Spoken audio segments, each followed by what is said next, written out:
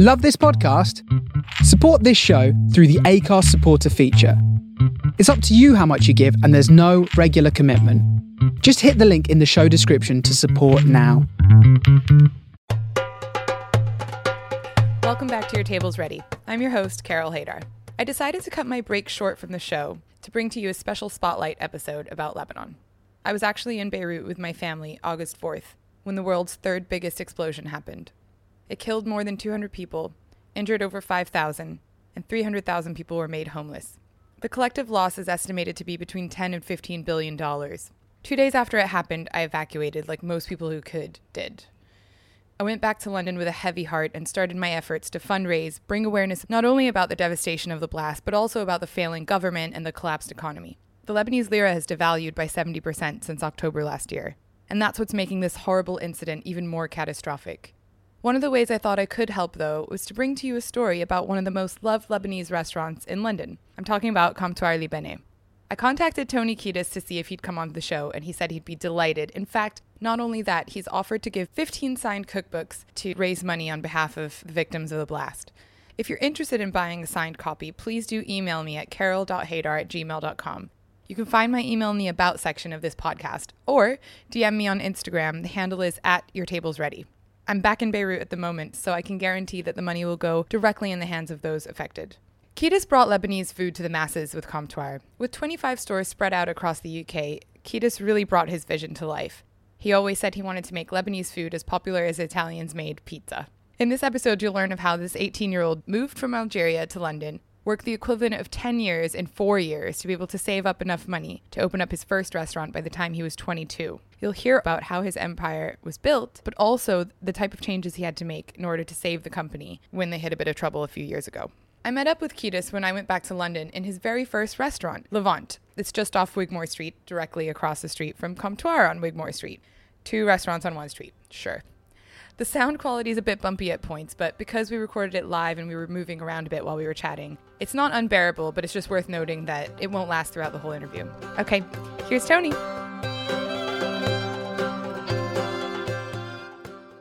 I think with time you reflect about, because a lot of people say, oh, when did you start? And for me personally, it started when I was back home in Algeria as a little kid. We've lived right across a football pitch. I sold tickets, I sold sandwiches, I sold lemonades, I sold water. So yeah, that's for me, that's how really it started. And you were kind of driven. I mean, you didn't even want to go to university. You wanted to just kind of come and hit the ground running here. It wasn't planned. I came on holiday with a friend of mine from Algeria. We came on summer holiday, and at that time I just had my baccalaureate, the equivalent of A-levels, supposed to go to university. I came to London for a few weeks, no money, didn't know anybody, I couldn't even speak English. And after 2 months, I really wanted to, I loved it so much, I wanted to stay. My parents didn't want me to stay, and actually went back to Algeria. And when I went back, the next day I went to university, and I went to university for half an hour. I'm not exaggerating, I promise you, in half an hour, and I was there, I was sitting, I was watching, everyone says, nah, it's not me anymore. You just kind of feel it. And I said, no, I have to go back to London. But in order for Tony to be able to go back to London, he needed his parents' blessing. They wanted him to stay in school. But after a lot of back and forth, he was finally able to get to London. The disappointment, however, that Tony caused his parents meant that he knew he was on his own and felt the pressure to succeed. As I said, for me, I already had in my mind, within 4 or 5 years, by the time my friends come out of university with a degree and future mapped up, I need to do the same. So with the goal I put in my mind to start my own business, or probably more likely to be a restaurant within 4 or 5 years, that helped shape my future. Not having to think about anything else beside work. I was working super hard. My only goal is to save up enough money to open this restaurant. As a kid, I was 18 years old, I said to myself, you know what, this is what I want to do, but I have to put some rules. No drinking, no drugs, and no smoking. And I needed to focus. That helped me because that drinking and drugs and cigarettes all expensive, but that's not. But also helped me focus on everything I was doing. I mean, it's incredible. You were saying you worked 90-hour weeks. If I had more people saying come and do, I would have probably done more. At the time, when you were young and you have the drive, the hunger, the ambition, I wanted to get there quicker. So this was the first 4 years was you working and saving and just working and saving, and that was step one. Yeah, in 4.5 years, probably I've done, I can tell you, more than 10 years of work in space of 4.5 years. If you take the average 40 hours a week. So we're sitting in Levant at the moment, and this was your first restaurant, wasn't it? This is my first restaurant. I started this in 1993, almost 27 years ago. You worked here. I was actually a waiter here. What was the restaurant back then? It was European, English restaurant. I used to be a waiter, and one day I turned up to work and I see a sign on the door saying, sorry, the restaurant is closed. It was because the rent wasn't paid. For a few days, couldn't get hold of the owners. And then one day I said, it's closed anyway, so I might as well call the landlord. And I said, look, I'm interested in renting the space. At the time, imagine I go to the landlord, I had to pretend I'm older and mature, and I bought one of those briefcases. At the time it was a trend, and I bought myself a suit, and I remember I bought a tie and a shirt. I didn't even know how to wear a tie. I had to walk into a shop to tell them to do me a tie because I pretended I broke my arm. Can you help me? It was so embarrassing. And I went there, and inside my briefcase, all I had is small notepad. In fact, it's a waiter's pad that you take order for it. I was armed with my bank statement because I knew it was going to come up. I said, like a 22-year-old, probably looking like 19 or something, coming to rent a restaurant in the middle of the West End, 2 minutes from Bond Street Station. Obviously, I knew he was going to ask me, what about the money? Weren't you scared? I mean, you no, had the not money. At all. I was dying for the opportunity. I was so excited. I was so nervous he's not going to give it to me. The word scared was not on the card at all. I was 22 then. Nothing scared me. But did you have a plan? The plan, just open a restaurant. That was the plan. You didn't write like a business plan. I didn't know anything. Yeah. I just want the opportunity. You just want to run your own place. I just want to run my own business. I thought I knew what I was doing, but right. Clearly not. No. I never managed the place. I just worked as a waiter. I was in the kitchen cleaning. I did a bit of chefing, but mainly just work.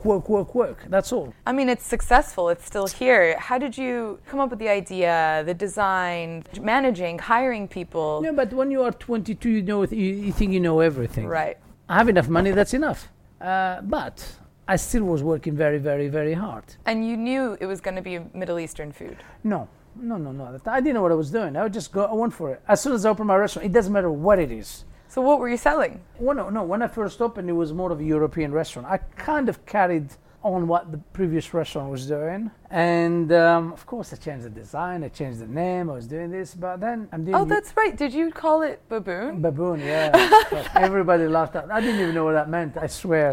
Okay, of course. It wasn't called Levant back then. No, back then it was called Baboon, and I didn't know what it was, even what Baboon meant, because I liked the sound of it. And then I realized other people opening restaurants after me, and then you get people in the press talking about it. How come nobody's talking about us? But it was a huge competition, and I refurbished it again. I relaunched it as another European restaurant. And then one day I said, you know what? You're just doing what everyone else is doing. Maybe I needed to do something different. And by then I'm very familiar with Lebanese food. I'm a huge fan of Lebanese food. And I said, why don't I do Lebanese food? And I think I wanted to do something, a Lebanese restaurant for everybody, not just for the Arabs. I wanted something very cosmopolitan. And I think that's what helped me. And that was Levant, is my first Lebanese and Middle Eastern restaurant I did. But I also combined it, the food, the experience. And when I opened it, I wanted people to feel that they are traveling somewhere, whether in Lebanon or somewhere in Middle East or North Africa. That is what I wanted. I wanted the whole experience. We're so hospitable. We're so generous. Whether it's an Algerian table or a Lebanese table or a Middle Eastern table, you will never walk away from it hungry. We're so generous. We show our love with food.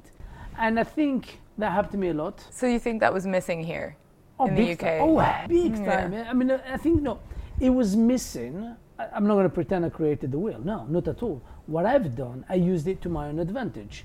Few Lebanese restaurants, they were for the ethnic and the... Like Edgware Road style, like Edgware just Road there. and few in Mayfair. Even when they did in Mayfair, they did them for the embassies, the Saudi embassies. But Right. what I wanted to do, something I wanted to do for everybody. You know the best thing I used to love? I sit in front of the restaurant on the table, in a corner, with my shisha and my friends. But all I used to do is look, watch the people. The moment they walk in, the people that come in for the first time, you can see their eyes. For me, they landed somewhere. And the people that already been there is that joy to come back. And eventually the press came on their own.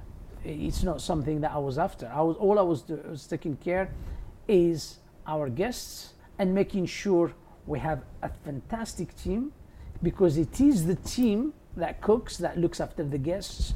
And the team is the family. Is that a big piece of advice then? People Now, looking to open up your restaurant. I learned. I have an amazing business partner. I learned a lot from that with him, who joined me, Shaker. He's also Lebanese. This is probably the best thing that's ever happened to my business, is having a business partner that I have all those ideas, but he made sure those ideas worked. He made sure, and I think his role was more important than mine. It's like I just gave birth to it, but he managed to make sure the execution and the running of the operation and the team and everything is I owe a huge thing to him. How did you meet him? Shaker was a customer, and he used to run. He has a lot of experience. He worked in big American restaurant companies. He's a huge fan of what we do. He's very nostalgic, comes here. He genuinely loves what we do as a customer. Then we become friends, and then eventually I was looking for someone to help me To take it to the next level. And make sure it's run properly. And I knew. I mean, did you do the finances at the beginning? No, I did, but badly. Okay. I hate talking about the finance. Yeah. Shaker is what he loves to do. But he realized that the finances are the backbone of any business. So, I think me and Shaker coming, I always knew from the beginning. I have other restaurant owners. I think they're super talented. I think they wanted to do everything on their own and they failed. So I said, for me, if I want to give justice to what I do, I need to have someone to work with me. Because creating something, I find it very easy. Designing something very easy. But taking it to the next level, this is where you show. It could be by luck, creating something and designing something. But sustaining that business and growing that business, there's no luck in that. You see this table here? It's brass. And one day in the beginning I was bragging about, I was telling him, look at this brass, beautiful. It costs X in Morocco. Look at the brass leg. But I was so proud. But then he turned around and says, yeah, the tabletop people see that's beautiful, but who looks at the table legs? That's when you realize you learn from that straight away from someone like him. He has wisdom, so business partner is very important, but as long as you choose the right business partner. Who complements you complement each other. There's no business in this world, or there's no artist, or there's no sportsman, even a tennisman, because they appear to talk about him. It comes with a team. I'm talking to you now. Our restaurants are open. The team is doing their job. Yeah. So each of us has a role. Okay, so let's then. So you opened a few other restaurants. I opened a few restaurants before. You acquired Levant, places, and then I opened Levantine, which is a mini Levant, Middle Eastern restaurant with the belly dancers and the atmosphere. You just felt like there was opportunity to open in another area. I was very ambitious. I think staying at one restaurant was not enough for me. I wanted to open. I want to create more and more opportunities. And then I remember buying Pasha. At the time, Pasha was owned by, I think, Richard Caring, who owns the Ivy, who owns Scott's, who owns all this Annabelle's, all those glamorous, the best restaurants in UK and probably some of the best restaurants in the world. And then I think what we've done, we realized that at the time with my agents, said, I think Pasha could be suitable for you. I said, Pasha? I said, why would they want to sell it? It's not on the market. I said, exactly. Then eventually, he's a very clever guy. He created the opportunity. He said to me, look, he just been bought by Richard Caring. Richard Caring is not interested in a Middle Eastern restaurant. Yeah, he just want to do this big and glamorous and fashionable restaurants. And then you know what? He was right. Took us a year negotiation. Eventually we bought it. And I remember very well buying that restaurant. And I told the team, if anybody asks you, is there a new, don't even tell it's a new owner. because I wanted to carry on the existing customers. Because a lot of people think when they buy business, they says, and their new management. What they don't understand, that business already had loyal customers. I didn't want to lose them. Did you need to apply for funding to do all of this? Like, how were you paying for all these restaurants? No, at the time, obviously, I had a little bit of the money from the bank, and I was mad, crazy, using the cash flow. And of course, that's a mistake. Were you paying yourself? Depends at what stage. Some stage, as long as I pay my rent at home, was enough. My business, that was my business. That was my life. Getting my salary was not a priority. And all I was doing is, as long as I can pay my taxi late at night at 2 or in the morning to go home and pay my rent at home, I eat at work. Everything else was work. So now, where did the idea for Comptoir Libanais come from? Okay, now, in the back of my mind, I had that ambition always to do more and more and more. But not just anything is more. I had Levant, I had Levantine, I had Pasha, I had Kenza, which is similar to Levant and Pasha. But before that, I was thinking, you go on the high streets and you see Café Rouge, you see Pizza Express, you see burgers, you see sushi, you see all those branded restaurants. How come we haven't done that with our food? And I don't buy into someone tell me, if no one else has done it, because there's no market for it. If nobody done it, maybe because nobody thought about it. And also it doesn't matter, even if someone thought about it before, the idea is one thing, the vision is something else, and the execution is more important than anything else.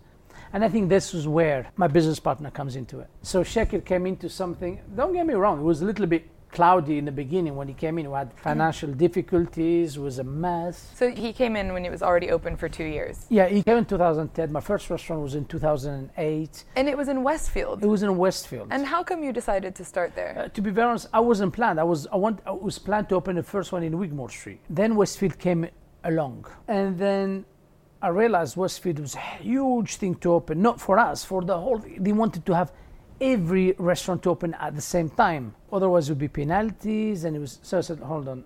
I said, let me do one at a time. And then we opened. It's a small kiosk, 4 meter by 6 meter.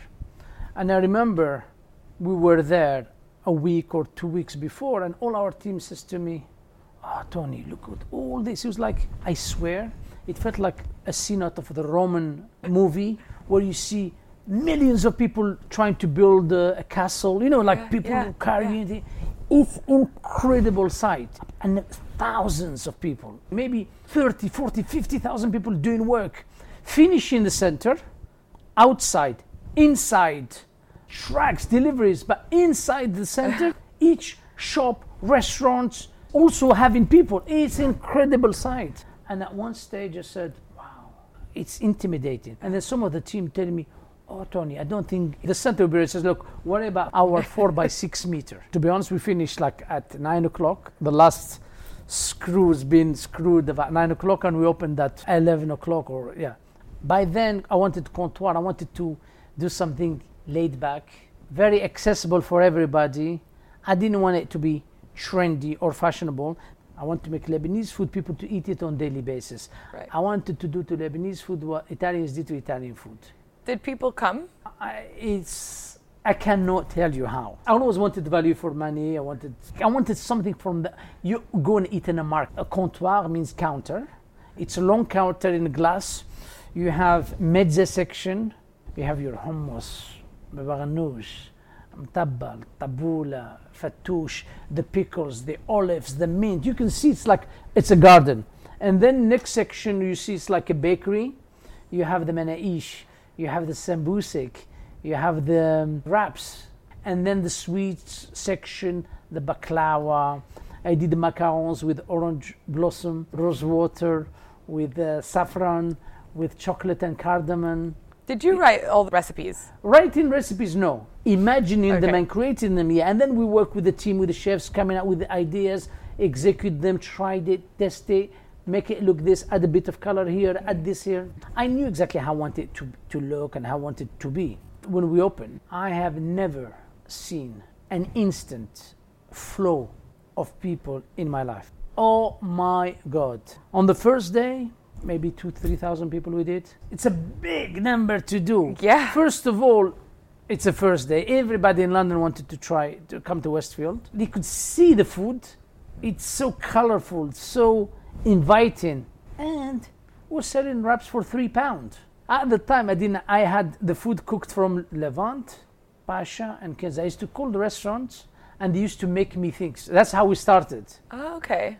From one restaurant make, and then we take it there and we sell it from there, because that was a small kiosk. But all I remember, I used to tell them, you know when it's like an army calling for help, send me arms. I used to tell them, I'm running out of food, quick, send me this, send me that, send me this. And then I called them again. I said, send me more hummus. I said, we don't have more hummus. I said, send me anything. I swear, anything you have, just send it to me. I just come. I need help. It was so busy. So a huge part of Comptoir is the design, right? It's beautiful. You know, they call it a huge part is the design. It's like a bride. Mm-hmm. The first thing they see her dress and they see her hair, they see her makeup. But obviously, that's the first part.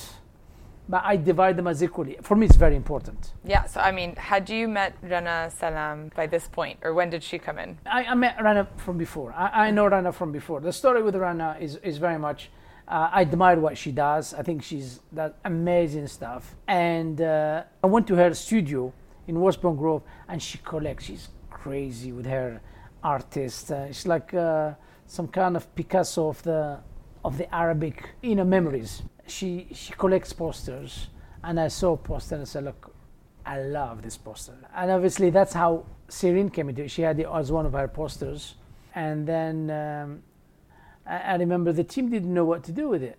In my mind, I already knew what I wanted to do with it. I had Lee from Born Design. He did the logo for me. And I wanted the logo. I said, I want some logo very simple, real, timeless. And I don't want to be gimmicky. A lot of people they try to write a name of a restaurant or name of a business, but they try to do it with an Arabic font. It's like trying to put dots left, right, and center. It's like you're trying so hard. So I just said I want something simple. But I remember very well. That logo was in a cup. It was a red circle with Comptoir Libanais in the middle. I remember I was joking. I told Lee, and he put that on a cup, a white cup, and he put the red circle with Comptoir Libanais in white. I said, is that what you want to do? I said, look, Lee. I said, I wanted something more. I wanted something when people come in, they know it's Comptoir. It's like, when you go on the street, someone's been to Selfridges or someone's been to Mark and Spencer's or someone's been to Waitrose without even looking that back. I wanted that. And you had the name, by the way, or did they come up with the name? No, we had the name. So what I've done, we agreed with Rana. She let us use that, the poster. But she also did for us chiclets. I love chiclets. She did something for us for that. But eventually that moved on. We don't use chiclets anymore. We just, the design kept evolving. So I called Lee. I said, Lee, come. I want you to discuss the logo and everything. But before he came, I called a colleague of mine. I said to her, please do me a favor. Go to Costa Coffee. Get me a coffee cup, empty, and a bag. She says, why? I said, just bring it. By the time I explained to you, I already done it. And then she brought it for me. I said, look, can you print me this picture of Cyrene? This size and this size. 2 of each. Okay. She printed for me. So I took a coffee cup. I covered it with Cyrene. I put it on my desk. And I had the bag. I took 2 pictures of Cyrene. I stapled them. I put them there. And he walked in and says, oh, it's too much. I says, I don't care. I want that. This is what I want. It doesn't matter. They were against it. Lee was against it in the beginning. I said, I want that. And then I put her in the restaurants. I put her in the vans. Yeah. And you know what? Bingo. Did I know what I was doing? No. Did I want to do it? Yes. It was a dream. By the way, it doesn't mean everything you do in life is right. My last restaurant is, last restaurant we refurbished is in Manchester. It is incredible. I love it because this is what I love the most. That's what makes me enjoy what I do. We removed, before Comptoir used to be all white tiles, and we put a lot of shelves and make it a souk. We sell bags, we sell za'atar, we sell rose water, orange blossom, anything we think people would need from our part of the world. But eventually it turned up to be, we're a restaurant. First and foremost, it's a business. It's not a trophy restaurant. It's our livelihood. The livelihood of all our employees depends on. So eventually, unfortunately, all those things we buy, they don't sell as much. It's more difficult to run than people think. And it took us what it took us, to be honest. It helped us become who we are. But then eventually in the evening, people come into restaurants with shelves of couscous, of rose water, orange blossom. They feel like they're walking into eating in the supermarkets. They eventually we understood to encourage the evening, we need to make it walk away a little bit from that. That's interesting. Make it cozier. But at the same time, imagine running a restaurant is super hard.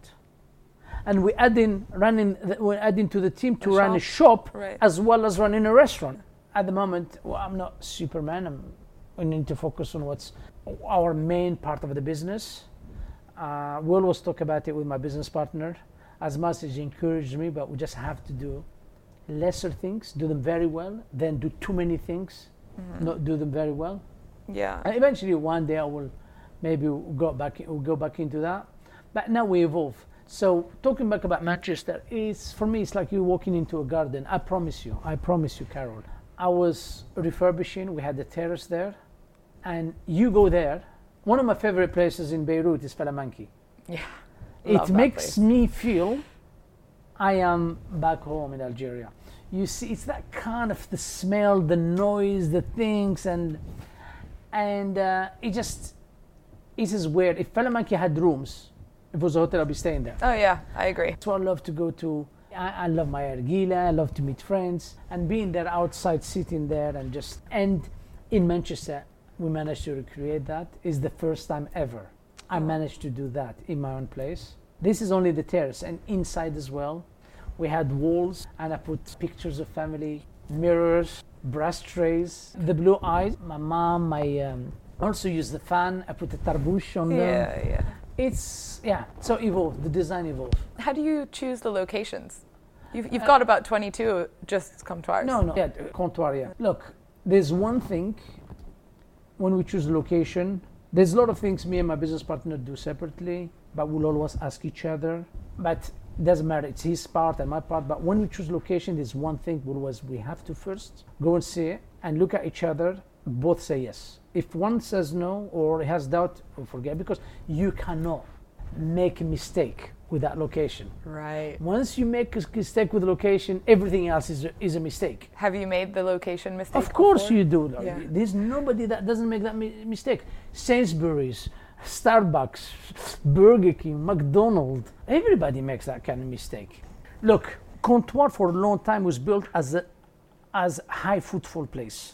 Give us footfall, people will walk in because they know it's casual, it's fun, it's friendly, it's inviting, it's different. But because of our design, there's a lot of psychology goes into it. Our design, in the beginning, it feels so casual, it's a cafe.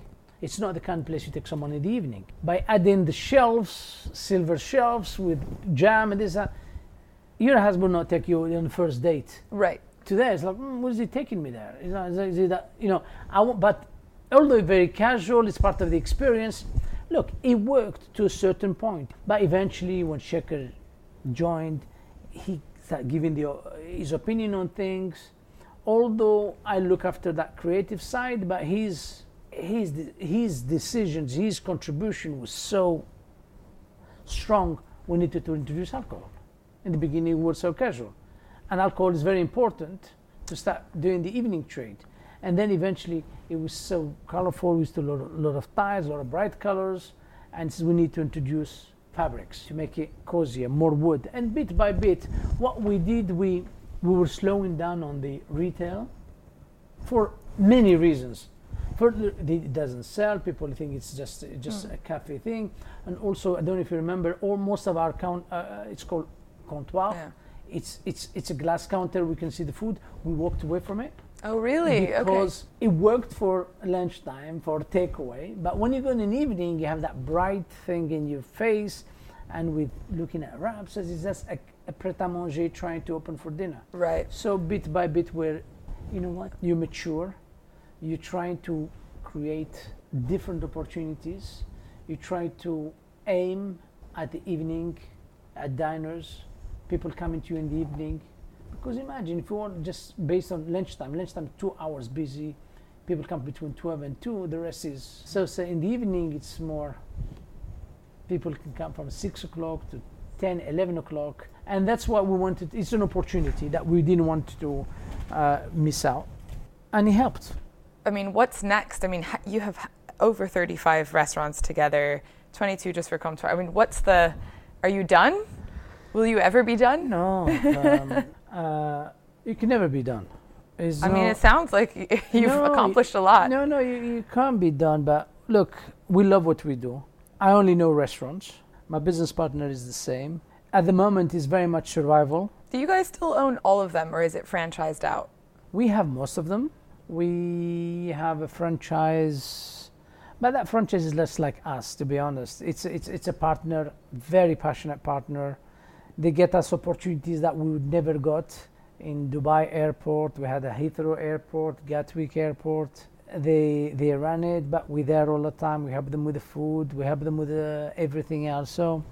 Do you have a central kitchen for Comptoir now? We have central kitchen. What we do, we have, because space in London is very small. So what we do, instead of having a small restaurant, having a smaller kitchen, when in Lebanese food, as you know, the menu is big, the equipment is big, we couldn't do it. So we have a kitchen where we make things on every morning and we dispatch it. Yeah. And then we cook in the restaurants. We make the salads there, we grill the food, we make the falafel there. Sure. But it makes sense for it to be centralized. Yeah, because you have all the team there. And since then, the food is much better because you have the consistency and you have more space for the equipment. Were you affected at all by the pandemic? Everybody's affected. There is no one that has not been affected. It's good to be positive, it's good to be cautious, but my business partner is shielding, but he's worked. I'm not exaggerating. 12 hours a day on the phone, conference calls, landlords negotiating this, that. But they're probably the other 12 hours. He doesn't sleep, he just worries about their business. But we'll also look as an opportunity to tighten up and to strengthen the business and to think outside the box. Sometimes in life, when you're desperate for survival, you do more than when you're comfortable. Oh, yeah. And that we're using that opportunity. I believe this too shall pass, but you have to do a lot for it to pass and to pass positively and to come out of it very strong. Now, when I was looking the other day, we're in a restaurant in Manchester. We just refurbished it despite the current situation, pandemic. But we believe we made the decision with my partner. It's not we did it because we had the money. We did it because he needed it before the pandemic. We made that commitment. We took a risk to refurbish. While other restaurants next to us closed. And then one day I remember what was there. 5 minutes after the closing, one of the waitresses, someone came in for a drink, we closed. I turned around and said, look, don't take it for granted.